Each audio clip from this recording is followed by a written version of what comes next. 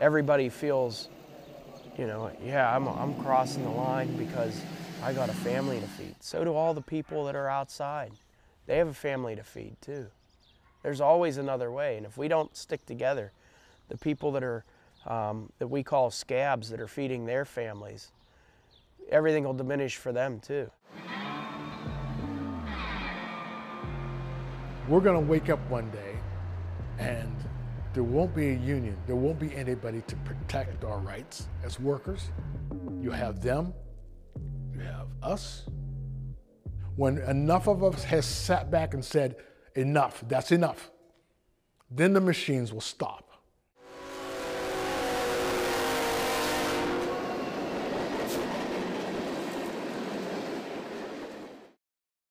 That's a clip from Local 1196, A Steelworkers Strike, a brand new film by our guest today, Sam George.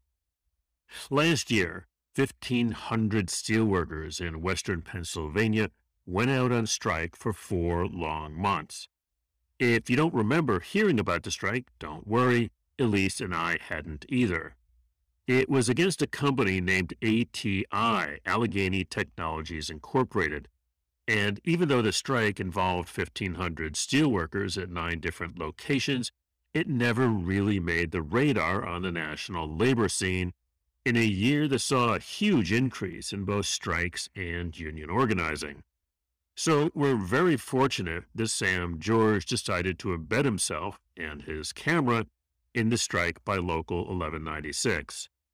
Sam is an exciting young documentary filmmaker who works for the Bertelsmann Foundation, a nonprofit, nonpartisan organization based in Washington, D.C. Sam's documentaries, which include The Fields of Immokalee, bring viewers up close and personal to people and communities facing the challenges and opportunities of the 21st century, offering candid perspectives that allow viewers to draw their own conclusions. His films focus on the intersection of politics, economics, social issues, and daily life.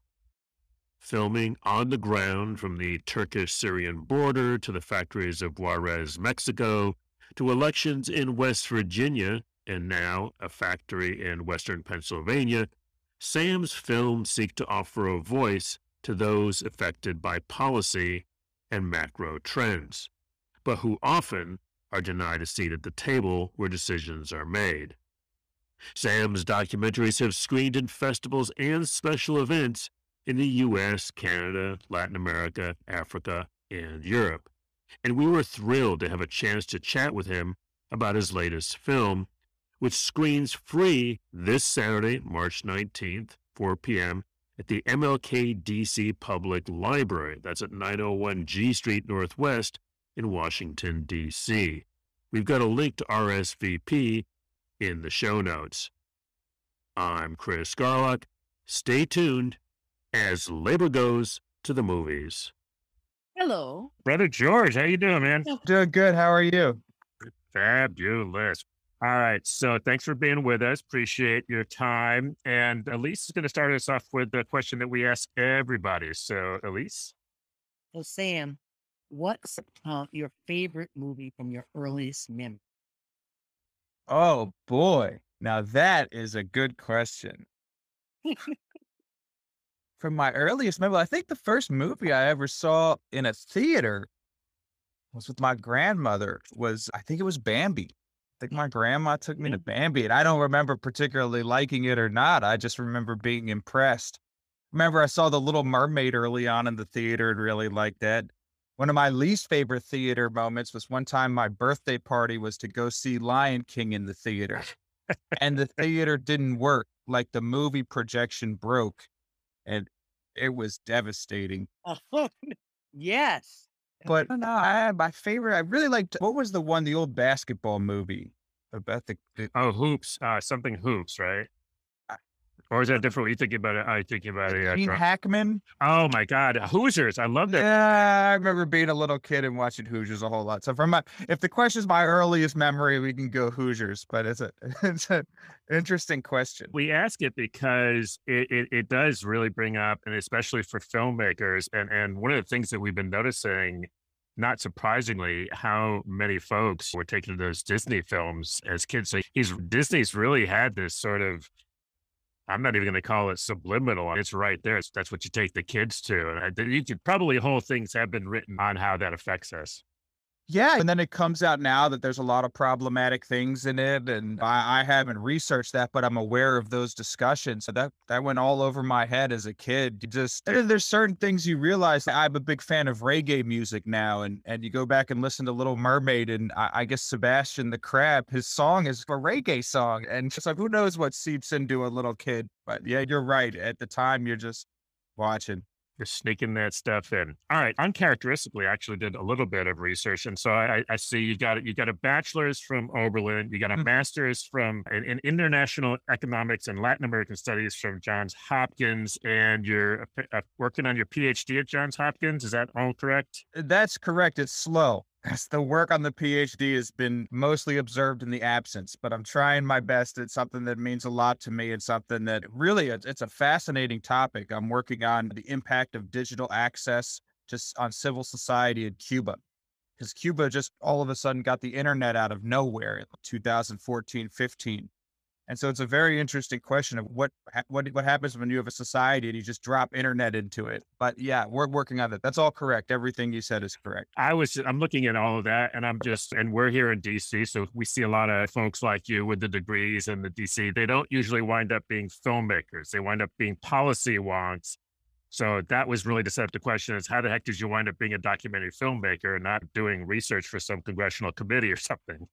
Yeah, I ask myself that every day. I'm very happy at this point being able to work on these films, and it's something that I really would like to make a career out of, that I'm trying to do in the long term. And if I just think about the amount of luck and unlikeliness that went into it, it's difficult to imagine such a thing repeating itself. But you're right. I found, I think what my real calling was anthropology. My dream was to go into different cultures and spend time with different people and understand how people do different things and what unites us and what we can learn from each other.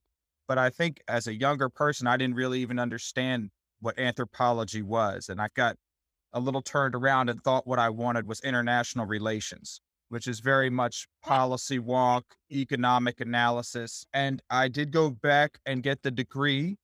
And then I got a job actually here at Bertelsmann Foundation working on policy kind of things. And I have to say that was like unfulfilling in a way for me. Like I wanted to be out there meeting people and talking to people and engaging. And instead I was behind a desk reading economic stuff and writing economic stuff. And so I had this brilliant idea that if I was going to film the interview with a policymaker in Argentina, let's say, I can't exactly do that from here. I guess I'd have to go to Argentina. It was almost like a little trick. And I'm very happy to say that the work supported me, and we got this tiny little camera, and I started doing these interview videos. And that's what really exposed me to this whole world of really cinematography and documentary filmmaking. And I just fell in love with it. I absolutely fell in love with it. And I realized that, okay, so the first thing I would do is I would say, let's say I was going somewhere, I would schedule an interview with a policymaker, and then I might schedule an interview with somebody at a think tank. But the real kind of thing that opened a new door in my mind is I started asking people on the street what they thought, maybe a cab driver or maybe somebody selling newspapers. I say, hey, politician X just said this. What do you think about that? And they would give me some comment, and I would start to mix those into the interview videos. And I didn't know what I was doing, but what I was doing were these little baby steps towards documentary film. And I have to say, I just had this tremendous amount of support from the Bertelsmann Foundation, which at the time was primarily like a think tank. We wrote papers, and they supported us. And as we got better at the craft, we would start getting better equipment. And then as we continued to get better, and our bosses eventually supported this idea that instead of being 90%, big shot policymakers and 10% people on the street, to really go into telling the story of people that were impacted by policy and not making policy. And I think it was a discovery for me. And when I discovered how much it meant to me and how powerful it could be, and how it put me in a position to really meet people and understand their experiences, I've just tried to take advantage of every second I get to do it and do it the best I can. I don't think that's but I think that there's certain advantages. I think a lot of people go to maybe a film school and then have to learn that kind of policy economic side on the fly. I had the opposite. I learned the policy and economics and how things work. What I had to learn on the fly was the film stuff, but it's helped me be able to approach different stories in different places very quickly because I studied the politics and economics. Yeah, that makes sense. And the thing that was really interesting to me was that you're not a trained filmmaker, but I have to say, we'll talk more about this. I think your films, I watched the Immokalee film also. I was surprised to find out that you're not trained because I think your eye is beautiful. Really, the films are gorgeous. ¿Y quién más se puede enfermar? Los niños. Y no queremos que los niños se enfermen. ¿Por qué? Digan la verdad. Porque no quieren dejar de trabajar. Nos lavamos las manos antes de qué? De comer. Antes de comer. ¿Y qué más? De cocinar. Antes de ir al baño. ¿Antes de qué? De cocinar. De cocinar, porque no queremos contaminar a los niños y a las personas que queremos más, ¿verdad?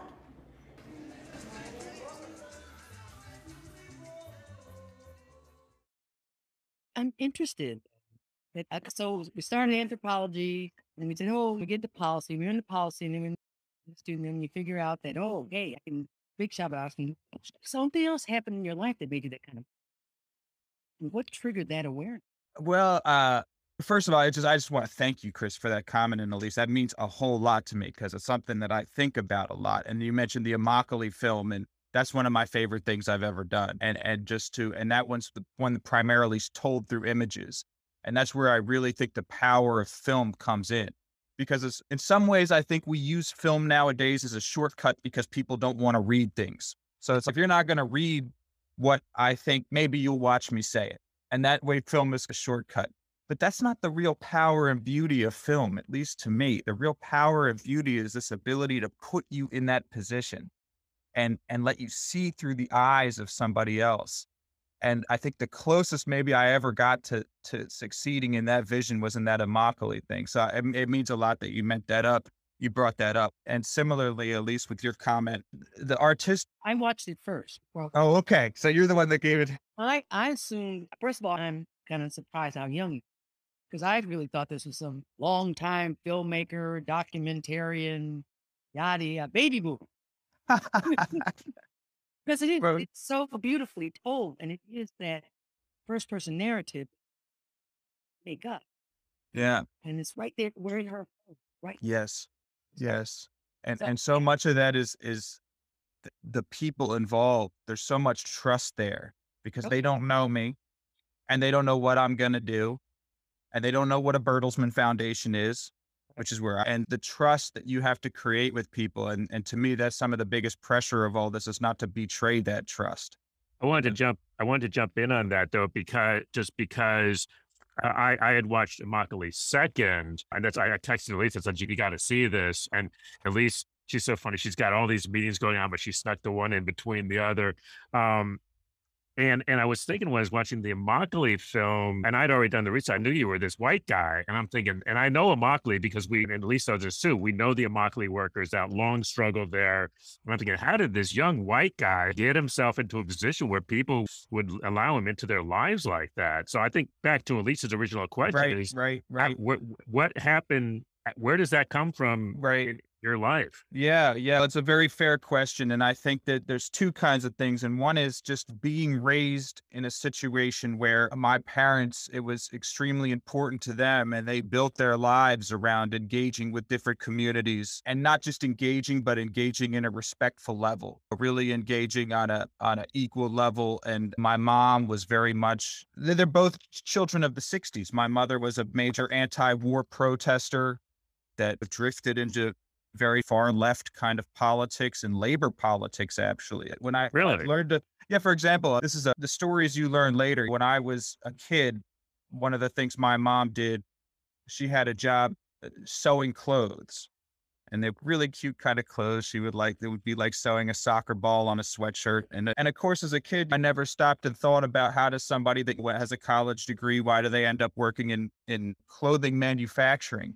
And it's only later in life that I learned that she was part of this mission to go work in factories and try to organize the workers. That's what to me, she was just making clothes, but she was like in there trying to organize workers. She went on to be somebody that, worked directly with young people having a lot of problems, and then ended up working on policy for young people having problems. And then my father, the same thing. He was a public defender for decades in the city of Philadelphia and is now part of the Larry Krasner administration. So the social awareness is something that I don't know any other kind of life. I don't know. I'm not a great business person. I was never trained. I wouldn't know how to be an entrepreneur. I don't know my way around like that kind of mentality. That's just a social awareness was a daily thing for me. And so, for example, it was extremely important that I learned Spanish to my mother. I could have cared less. I really could have. I had no idea why I needed to learn Spanish. And I was in college and I didn't know Spanish. And they said, look, you can come home and get a summer job, or you can go to southern Mexico and learn Spanish. And I said, all right, well, between those two, that's not cheap to just send a kid there. And I had a friend that did something similar, and he was going to this like fancy beach in Costa Rica.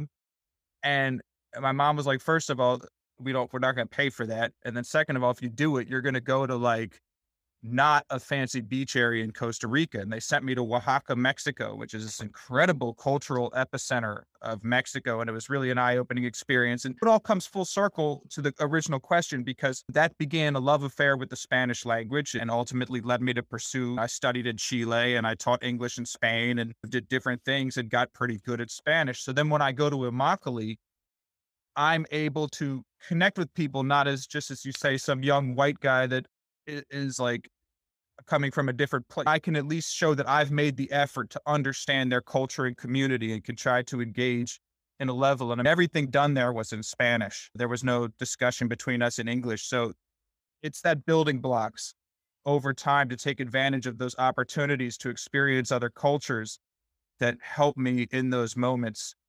But I think that's the philosophical side of engaging with the content this way. I think also I've always had an appreciation and a desire to create and make art and to see the beauty in art. So that pushed me. I used to play guitar a whole lot and things like that, and mostly enjoying film as an art form, that I realized that, and I feel like a lot of times that art gets sucked out of the way we talked about these policy issues, especially in this kind of era of big data. And so I also, what really made me a happier person was the ability to reintroduce that artistic element into my life with my work. And that's what I was really missing. And to have the chance to do that again, to take a story like Immokalee and tell it through images of the town waking up.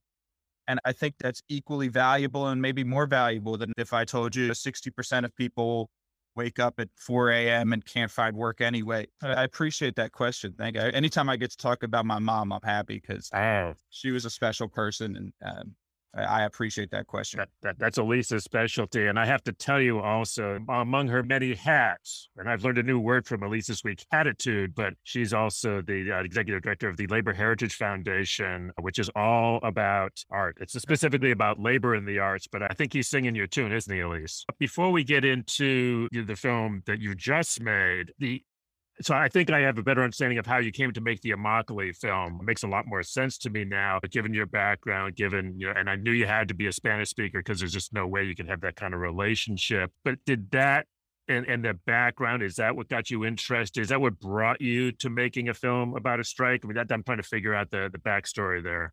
Well, that's a good question as well. And I think I really do enjoy working on labor. I think that's such an important issue. But the way we got to this documentary about the strike was, again, a series of coincidences. And I don't know if you want to go in that direction now. I can tell you how that film came about, or... Go for it. What we'd want to do... So the last two films we had made, especially because of COVID, we had been very local because we couldn't travel. We weren't allowed to travel, and I'm not sure we would have wanted to even if we could. But there's so much luck involved in things.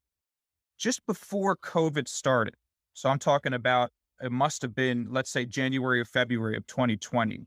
I got the okay to make this documentary about gentrification in Washington, D.C. and through this kind of lens of go-go music, using go-go music, which is just a kind of music I loved, as an entry point to talk about this massive gentrification in Washington, D.C. And I got the go-ahead and I started that filming. And then COVID hit.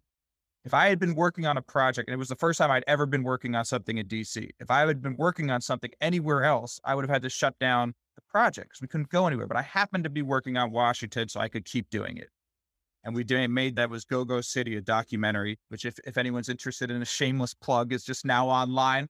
We're a nonprofit organization. All our films are free, so you could definitely check this out online. And then the next film was similarly local for the same reasons, and it was about voting in Baltimore. It's called Out to Vote, and that's going to be online shortly too.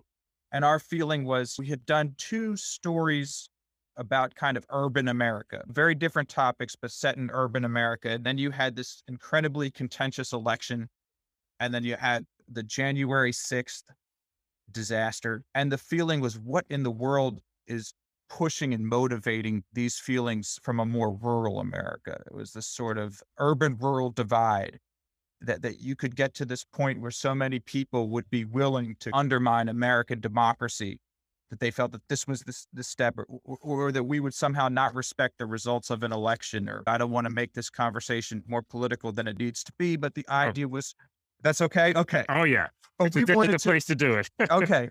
We wanted to get out and talk to people in these areas. And again, it was something that I knew I wanted to be able to spend a lot of time there. So I didn't want to go too far away. I wanted to be somewhere I could drive, and just started looking at different areas. And I started to close in on Western Pennsylvania, because this is an area that was historically Democrat, that then had switched very heavily in the other direction.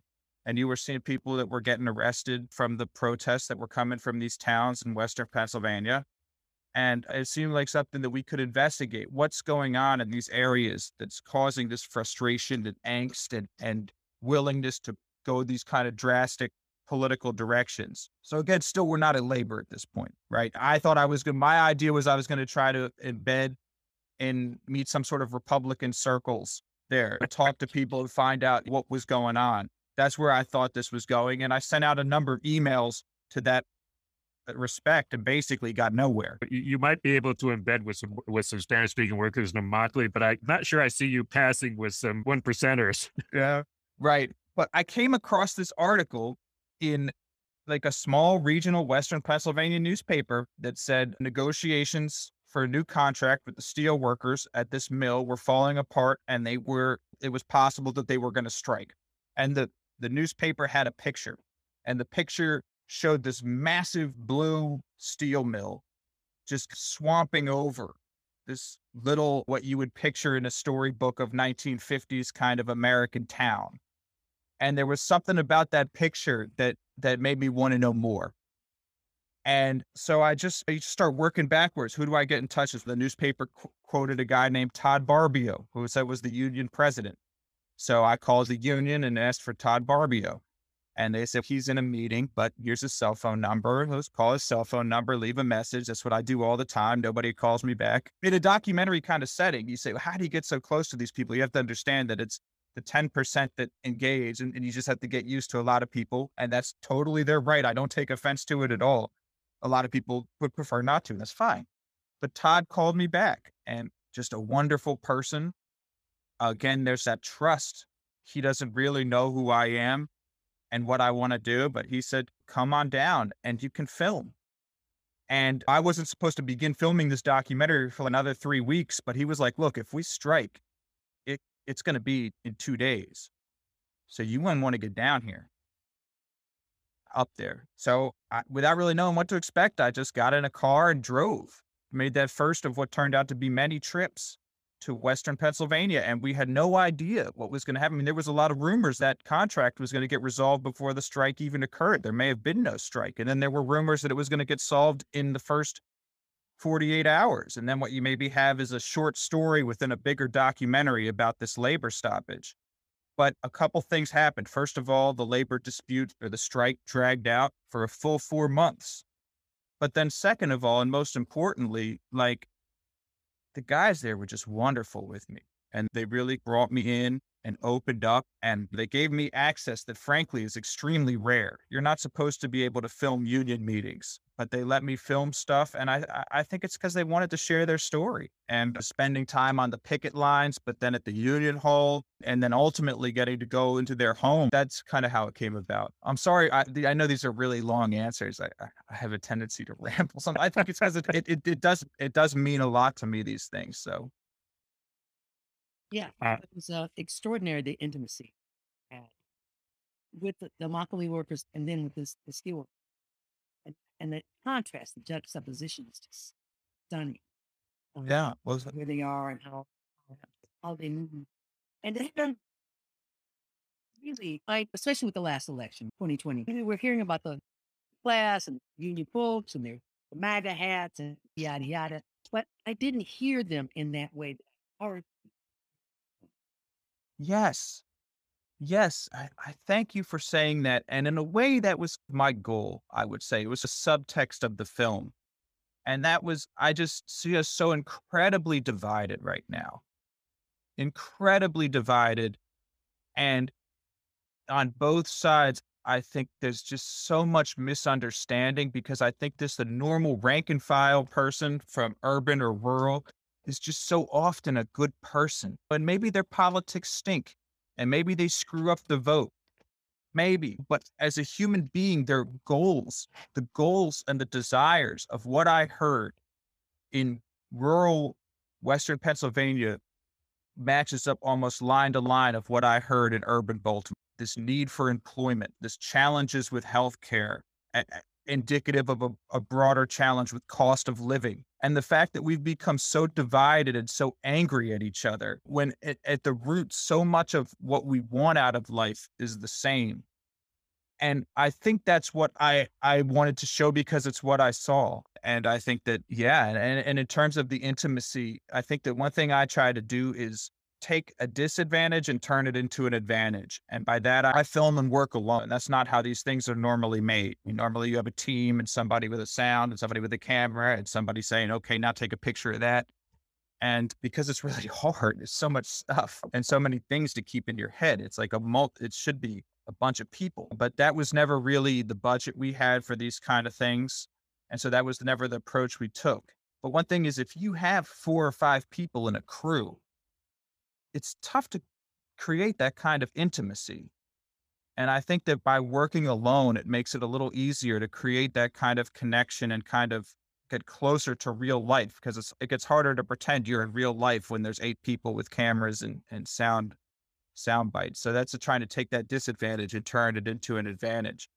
But I think that I appreciate your comment because I agree. And I think that sometimes like our political leaders are so disgusting that we assume that if you support that leader in some way, that you're probably equally. And I wish we as Americans could realize that there's a lot, especially of the working people, that should unite them, right? Like the challenges in Immokalee and the challenges in Western Pennsylvania and the challenges in Baltimore. It's really similar. And if we could find a way to come together instead of being divided, we have more in common than I think we realize.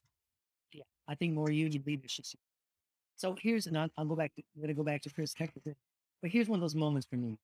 The African-American brother with the suspenders.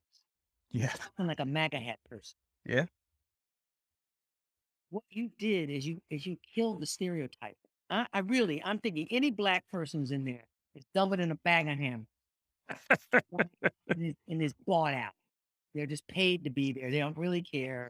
They dump it in a bag of hammers. This guy was not dumping. Yeah. He was articulate and informed in the wrong way, but very capable of expressing it. And I was just like, oh, and now it's a thinking person. Black MAGA hat person. I would never have known that. I would never have known that. What for your film? I mean, I have to say that was Wrote the stereotype. for me too. For me, I did not know that. There were stereotypes that were broken for me in this film, as some of them are very simple. So as you saw, there are a number of African American people in the union in that film. And what was crazy for me is a lot of the stereotype for me as somebody that is not raised in that kind of world is you think of hunting as a very white thing to do, a white rural thing to do. All those guys did it too, and they wanted to talk about it. And it's a little thing like that just opens my mind up that these things aren't as cut and dry as you realize. And sometimes it was really difficult to parse out what they believed. And I really tried to give them a chance to explain. Like, I remember there was one guy that would be like talking about, this was at a time when this kind of catchbag critical race theory, which was basically meaning whatever people on the right wanted it to mean, was very strongly in the news. And the guy was talking, it was an older African-American union man. And he was recounting racism that he experienced. And then you could see, you can start to see where all that BS critical race theory is coming from. But I still think it's a whole bunch of BS and it's stupid.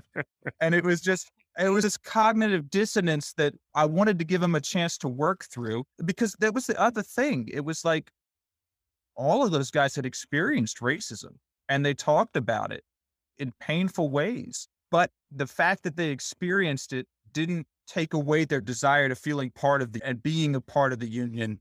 And everything I saw was camaraderie. And in a sense, that was a very interesting thing for me, was that once you got on that picket line or in the debate, it didn't seem like, for example, that the Black union members were afraid to speak their mind. And when they did speak their mind, it didn't seem to me like they were being dismissed because they weren't part of what they were supposed to be. Now, obviously that could be, I would not make any kind of blanket statement, but from what I observed, and I thought that was very interesting, so I feel like from my side, yeah, there was a lot of, I would say, and certainly not all. So I would caution people to see the film, not to assume that everybody in it voted for Trump, because it's just not true. But I would say a majority did. And I would say my guess is a majority of the Black people in the film voted for Trump. Not all of them. And I wouldn't want to say which one's which. And a lot of them will tell you that they did. A lot of them were proud of it. But that was a unique finding for me. In the labor movement, is that we're not out there with our message in the same way. They're going to get it from me, because I can see this. If you're watching Fox News, black, white, or brown, you watch Fox News, that's what you start thinking. And the couple with the baby that died. First of all, like, really, Sam, really, you must have some juju, okay? Because you going in people's homes and you got them with their children running around and shit, and they crying and breaking down a romance. And I just thought, and it reminded the whole thing about the hospitalization, hospital insurance, and the other guy who was talking about his wife having cancer. Yeah. And the cost it was for him. And it was one of those wake up things for me, because I have insurance and I have the hospital and da and so do my family, because my family all were union members and still get a pension and all. And there are people who are not. Yes. Yes. And that's the crazy thing. These should be, in theory, slam dunk Democrat voters. Oh, yeah. Absolutely. And that is the big question, I think, that comes out of this film. How is it that it's not? These people, if you listen to them, what they're saying sounds like more lefty talking points, where they're talking about how is it that these people at the top are making all these millions of dollars. We haven't had a raise in 7 years. We're losing our health care. And because health care is tied to the company, there's no kind of public option. So if we lose that, and I think that part of it is their misinformation, but I think it's incumbent upon the Democrats to figure out, why is it, if our message is the one that's going to help them, why is it? And I think it's become very easy to say it's because racism. And I'm not going to sit here and say it's not there, because I'm sure it is. But what I saw in my documentary was not, that was when you go into that home, that's not, or the different homes, that's not what these people want to talk about. And it doesn't seem to be motivating their approach to life. And so it calls into question it makes me think harder about why is the Democrat Party failing so badly in these areas. And it's very complicated. But to me, again, you talk about busting stereotypes, and I completely agree, because you have these guys that look right out of a steel mill, because they are right out of a steel mill. but that they want to engage on these kind of topics, and they're willing to open up about this pain. But yeah, that was a really intense kind of thing, filming that experience with that guy talking about his child. I actually, to be honest, when we got to that scene, I couldn't believe you didn't open the film with that. You hear these kind of stories, but and I didn't see it coming. I did not see it. I did not see that coming. We showed a film the other night on first responders at the beginning of the pandemic. And one of the main characters in it, we were sure was going to die. But then I realized it was a National Geographic one. I was like, they didn't pick this guy. I realized partway through when we thought he was going to die, it's like, no, he ain't going to die. He's going to walk out of the hospital, which spoiler alert, he does in the end.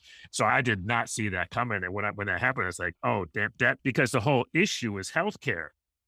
The whole issue was healthcare.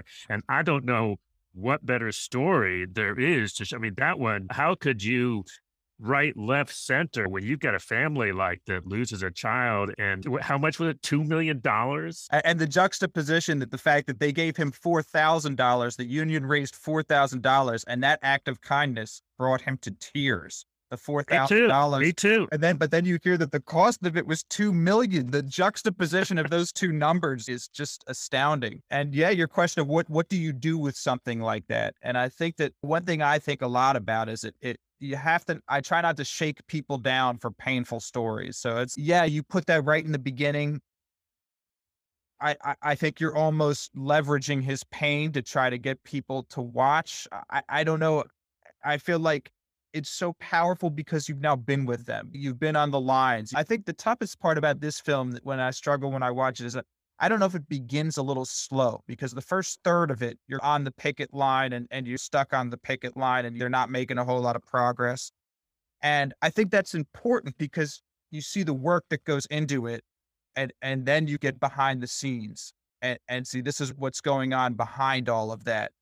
And I think that maybe it can feel a little bit slow at first, but if you get through it, then when you get to a scene like that, it really seems to be punching people pretty hard. And I mean, especially the guys in the union, I think it meant a lot to them to have that told. And yeah, I'm just thankful. Again, it's one of those situations where I'm thankful to him for opening up and sharing that. And I just hope I'm able to share it correctly and in the most tasteful way. Because you talk about something like that's going to have an impact, right? It's such a painful story. So you have to make sure that you're using it in the right way and not just using it to jerk the emotions of the audience, that it's part of this broader story. Let me ask you another question. Elise and I watch a lot of documentaries about union strikes and union struggles. And I could be wrong, and Elise, correct me if I'm wrong, but this may be the first documentary about a strike that didn't have a rally, except for some of the historic union leader footage. And these are sort of tropes of the genre, which hopefully you haven't watched any of these films. You're just making your own way. And I'm saying this as a compliment, but was that an intentional choice? Was that just because I know that this was a much broader strike happening. It was 1,500 people over multiple locations. Right. And I know that you're really drilling in, but how much of that was a choice and how much of it was just because of COVID and travel restrictions? Yeah. First of all, I have to say, you talk about some of my favorite movies, and one of my favorite documentaries is the classic Harlan County. And most of what I was doing, I felt you're always going to be in a shadow of such an amazing film like that. But if you watch that film, the amount of energy and the fight that you see on the picket line, it felt like an opposite of that in some ways. That here they were having a lot of time keeping that vim and vigor up, and they were very strict instructions not to be confrontation. They were telling people, don't get us in trouble, don't do anything. So there was. I wish you would have put that in there, because I got to tell you, and Elise will tell you this too. Having been on a lot of picket lines, I was thinking, why is he showing these guys sitting on lawn chairs waving at the cars? It's like two guys. It looks like it's two guys on strike, you know. But that is intentional, I think, because that is what happened, is that they couldn't muster that kind of force. I talked to my father, who grew up in Pittsburgh, and he said it used to be when the steel mills would strike, that was a big deal. Yeah. That would cause fear across the region, and it would be really confrontational.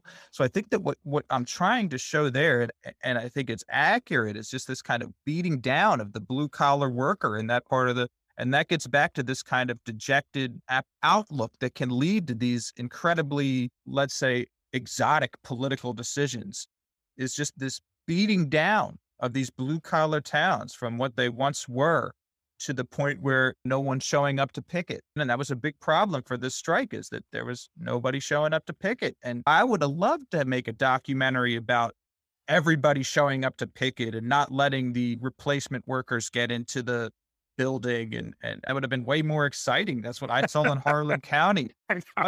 But it's not what I saw, and it's not what happened. And I think that that's needs to be part of the nuanced conversation. If we talk about organized labor in this part, it's like they've lost so much, and they're trying to draw a line. They're trying to say, not another inch. We're not backing down another inch, but it's really hard to muster that kind of thing. So it's just this kind of, if you want to take a sports metaphor, it's like a 2-decade, 3-decade losing streak. And that's kind of part of the film, I think. There's two moments that really moved me along those lines. One was the father with his son, who's trying. He's trying to explain to his son. He's trying to do two things, I think. One is to explain to his son what he's doing, and the other is to explain, why things have to change. Incredibly painful conversation. I love the way you start in close, but then you back off and behind the plant. It was, and knowing now how you work, because I was thinking, I know the normal crew you have, even with a minimal crew, you should have at least a sound person. Even if it's just you and a sound person, usually like it's a 3-man crew. And so knowing that it was just you, but even you backed off behind the plant, and the kid cannot be bothered. And it's so painful. And it's, I'm happy you mentioned that scene, because I think it's so important, because he's telling his son that he can't do karate anymore. And it is a minor thing. So if you take that back to Immokalee, where these people are afraid to get in a car because they could get pulled over. Yeah. And get expelled and separated from their family. And these devastating consequences at play in Immokalee. But here it's this working class humiliation. Like, for this man, it was his birthright to be able to send his kid to karate, and to have to sit on the couch and say, can't go to karate. It's this kind of minor humiliation that you can see just seeps with him. And so I think it's a subtle moment, right? Because you're not talking about something apocalyptic, but because it's not. And that was another important thing for me, is that these people aren't poor. In Harlan County, the documentary, it takes you behind the scenes with the coal miners, and they're just living in horrible conditions. They show there's the famous shot of to me, I don't know if it's famous, but I always remember the woman bathing her child. It's not in a real bathtub. It's just in like a bucket. What these blue collar ex-urban Americans had was access to a stable middle class life. Yep. They weren't poor. Via these jobs, they had access to a middle, and that's all they wanted out of life. And they're losing that. It was this man's birthright to send his kid to karate, and now he can't. And maybe that's not a good enough reason to be as pissed as people get, but I think that's a really painful thing. And yeah, it's a little subtle, but it's there. For me, it really came across, and maybe because I'm a dad, and I mean, we've all been kids, that really resonated. And again, just cinematically speaking, the way you backed off and gave him that, I don't know if it underlined it, but it did come across as big. The other moment, and I think at least probably appreciated it too, when the international rep does come down, when they're trying to sell them that piece of shit contract, and the international rep is there. He's just trying to sell this thing, and he's getting called on it. And there's this moment where he just stands there. He's got nothing, and you hold the camera on him. And I think this may be at least why you want your internationalists to see this. I don't know. Yes. And it's real. It's not a movie. It's not a fictional. It's real deal. Real frustration. The white sister at the end, who's like going, You mentioned the guy with, she's telling the truth. yeah, They're not going to give us anything back. They're going to keep chopping. They're going to keep chopping. You can't deny that. yes. And how about the guy you mentioned with the suspenders, who we say in some sense to our taste is off base in his political outlook. But at one point he has, to me, the most powerful speech in the film, where look, they're sitting on all this money. Yeah. They're not paying taxes, and they can starve us out. That's right. And it's just, he's on point there. And it's extremely powerful. So yeah, and I think that there's challenge is here in that I build these very close, and I've learned something now because I've done these films for a couple years, and I learned that the relationships you build are real, that when you create that kind of intimacy, in every documentary I've made in the last few years, I have real friends that come out of it and real connections that come out of it. And you have this deep desire for them to be okay and honestly happy with what you've done. But at the same time, you have a journalistic desire to be accurate and correct. And I was worried because you do show that beating that they take. And I have to say that the local union members have loved this film. Okay, I was going to ask. Yeah, The response I was, and nobody has, one thing they've all said is it's completely honest and they feel like they weren't stereotyped or caricatured, which is I think one thing that they fear. Now, when you get to the international, there's definitely folks up there that really liked it. And we're like, look, I wrote that thing that they were tearing up, and there's nothing that was said in this film that hasn't been said on my answering machine or hasn't been. But he was like, you showed us with dignity and you showed the challenges. But then there are also people in the international, like I was hoping we could do events and stuff with them. And they're like, look, we can't put our logo on this. It's going to show a divided union or showing us getting our ass handed to us, as they said.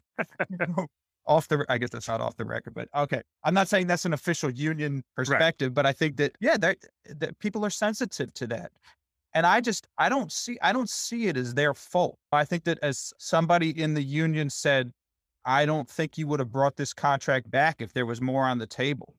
I don't think it's because they were sold down the river by the unions. I think that they just are in a spot with very limited leverage. And no, I think that one of the problems is that, and Elise and I run to this all the time. If you're in a position of authority, you don't generally want to show the cracks of dissension, Right. you know, and that contract, actually, I did some research on it, probably is as good a contract. They didn't have to pay their health care. They actually won on that issue, which was the key issue. But I think a lot of folks in the labor movement, and this may go to your point about, we like victory stories, right? At least we have plenty of stories of losses. We wrote a labor jazz opera based on a murder at a Ford Moose plant in the 19th. And soon to be president of the UAW came and saw the show, and it was a sold out audience. Members that were just like, yes, that thing is just like, but Bob King was like, no, show this. yeah, and I think that, so I still can't believe I was able to get the access that I got, because in a sense, a labor union is a team. And I end up talking a lot in sports metaphors, but people want to keep that stuff in the locker room. You want to show a united front. And I especially understand the international's perspective, like the headquarters, like their desire not to show the friction on the inside. And then you make so that is the one thing that I've been in conversation with some folks at the international about. And that is that last scene, because it's this kind of weird dynamic where it just shows the union members shredding the contract. Every comment is negative, and then it gets approved. Now, what somebody from the international says, I wish you could have included somebody banging the desk and saying, this is a great deal, and underscoring the positive side. And the fact of the matter is, and this guy told me this always happens, is the people that are going to vote no are the ones that come and make a big show. Right. And the ones that vote yes are just waiting for the time to vote, and then they vote. I think that in the film, that is accurate. I would have been happy to show them going back and forth, that someone saying, no, we got X, Y, and Z. You need to get with the program. Maybe we could put in a little slide somewhere, text saying that they did achieve put it in writing. That would actually be really helpful, because it wasn't until I did the research, you know, and you said it's narrowly approved, and I know how these things go. That guy is absolutely right. That is what happens. And at that point, it was clear that they needed to approve it. People need to get back to work. But I think it would be really helpful, because I had to actually read fairly far down in the report that I read to find that they'd actually won on the healthcare. Yeah. And yeah, I think that would be really helpful. All right. I accept that. I think that makes sense. And there was one point in the editing. So I work with the editor, but I write it first in the editing system. There was a point when I wrote it, when I was like, this is the slide where we'll see we're going to put screens, say, this is the benefits of the contract. And what my feeling was that a lot of this, when you put a 10% increase on the VIBA or something, you put these details that nobody knows. Yeah. And I was more trying to get the feeling of it. And so I made a conscious decision not to get into the contract depths, but just I thought that I had enough people saying, we're not going to get anything better. I don't feel like it's worth being on strike when this contract's on the table.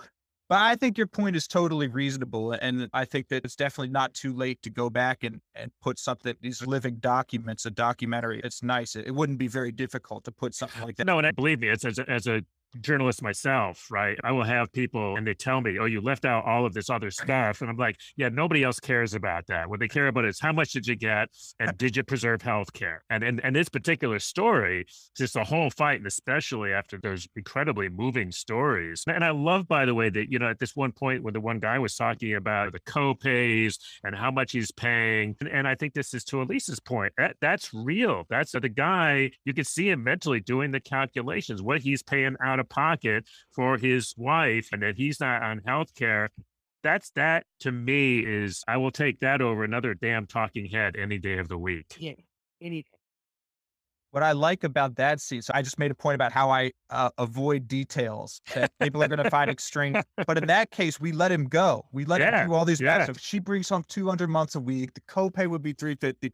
And I'm not expecting anyone to follow along. It's just then he gets to the conclusion and he's like, so the bottom line is I'm not on healthcare. Right. And so it's all these calculations that led him to the conclusion that, and I'm sitting there filming it and I got him and I got the American flag in the background and that's what it is. It's luck.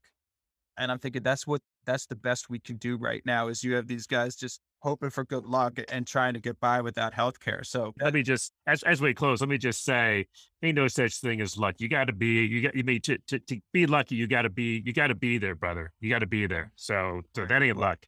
Yeah. And so this guy was facing this decision where he is a leader of the union, and that guy had some fight in him. He was ready. If they had let him go out and start doing more things, he would have been first to do it. I was wondering. But at the same time, he's the one paying one of the biggest prices because his wife's on chemotherapy and he doesn't have health care. So that kind of division where he has to lead this and doesn't want to give in, but is facing that personal trauma is heavy. And it to me, it just gives a level of depth to people that I didn't have prior. So we got to wrap, but just real quick, you got any projects? I know you're working on getting this out. And by the way, I love, as a labor film programmer, I love that you guys make the films available for free. So thank you for that. Any more projects in the works that you can tell us about? Yeah, definitely. And that is, you talk about advantages. I talk about taking challenges and making them advantages. One of our advantages is we're free. We're always free. We love to collaborate with people on screenings. We'd love to eventually then it goes online and everybody can watch it. Teachers can bring it into the classroom. We make education guides that go with the movies. All that can be found at bfnadocs.org. All that content. So yeah, we have a lot of stuff coming up. First of all, like the Go-Go City film about gentrification in Washington just went online. We have this Out to Vote film set in Baltimore about formerly incarcerated individuals that have become leaders in democracy and voting at Baltimore. That's going to come online soon. We're going to be doing events around this film.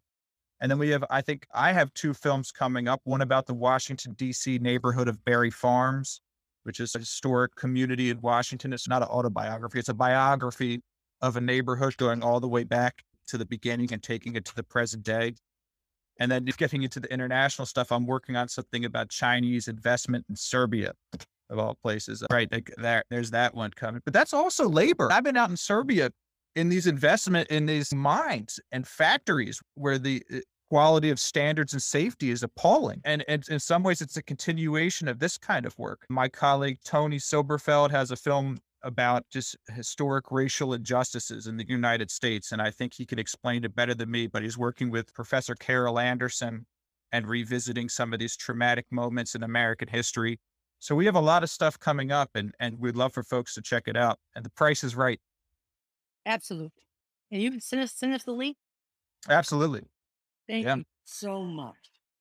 Sam George, it has absolutely been a pleasure talking to you. And thank you. Thank you so much for the opportunity to talk about it. It's really a pleasure to be a part of this conversation. Alrighty. Have a good one. Bye-bye. Take care. That's it for our show this week. Thanks so much for listening. Special thanks this week to Evan Papp at Empathy Media for his work editing this week's show. If you're looking for help with your media project, Evan is absolutely terrific, and he is available. Check it out at empathymedialab.com.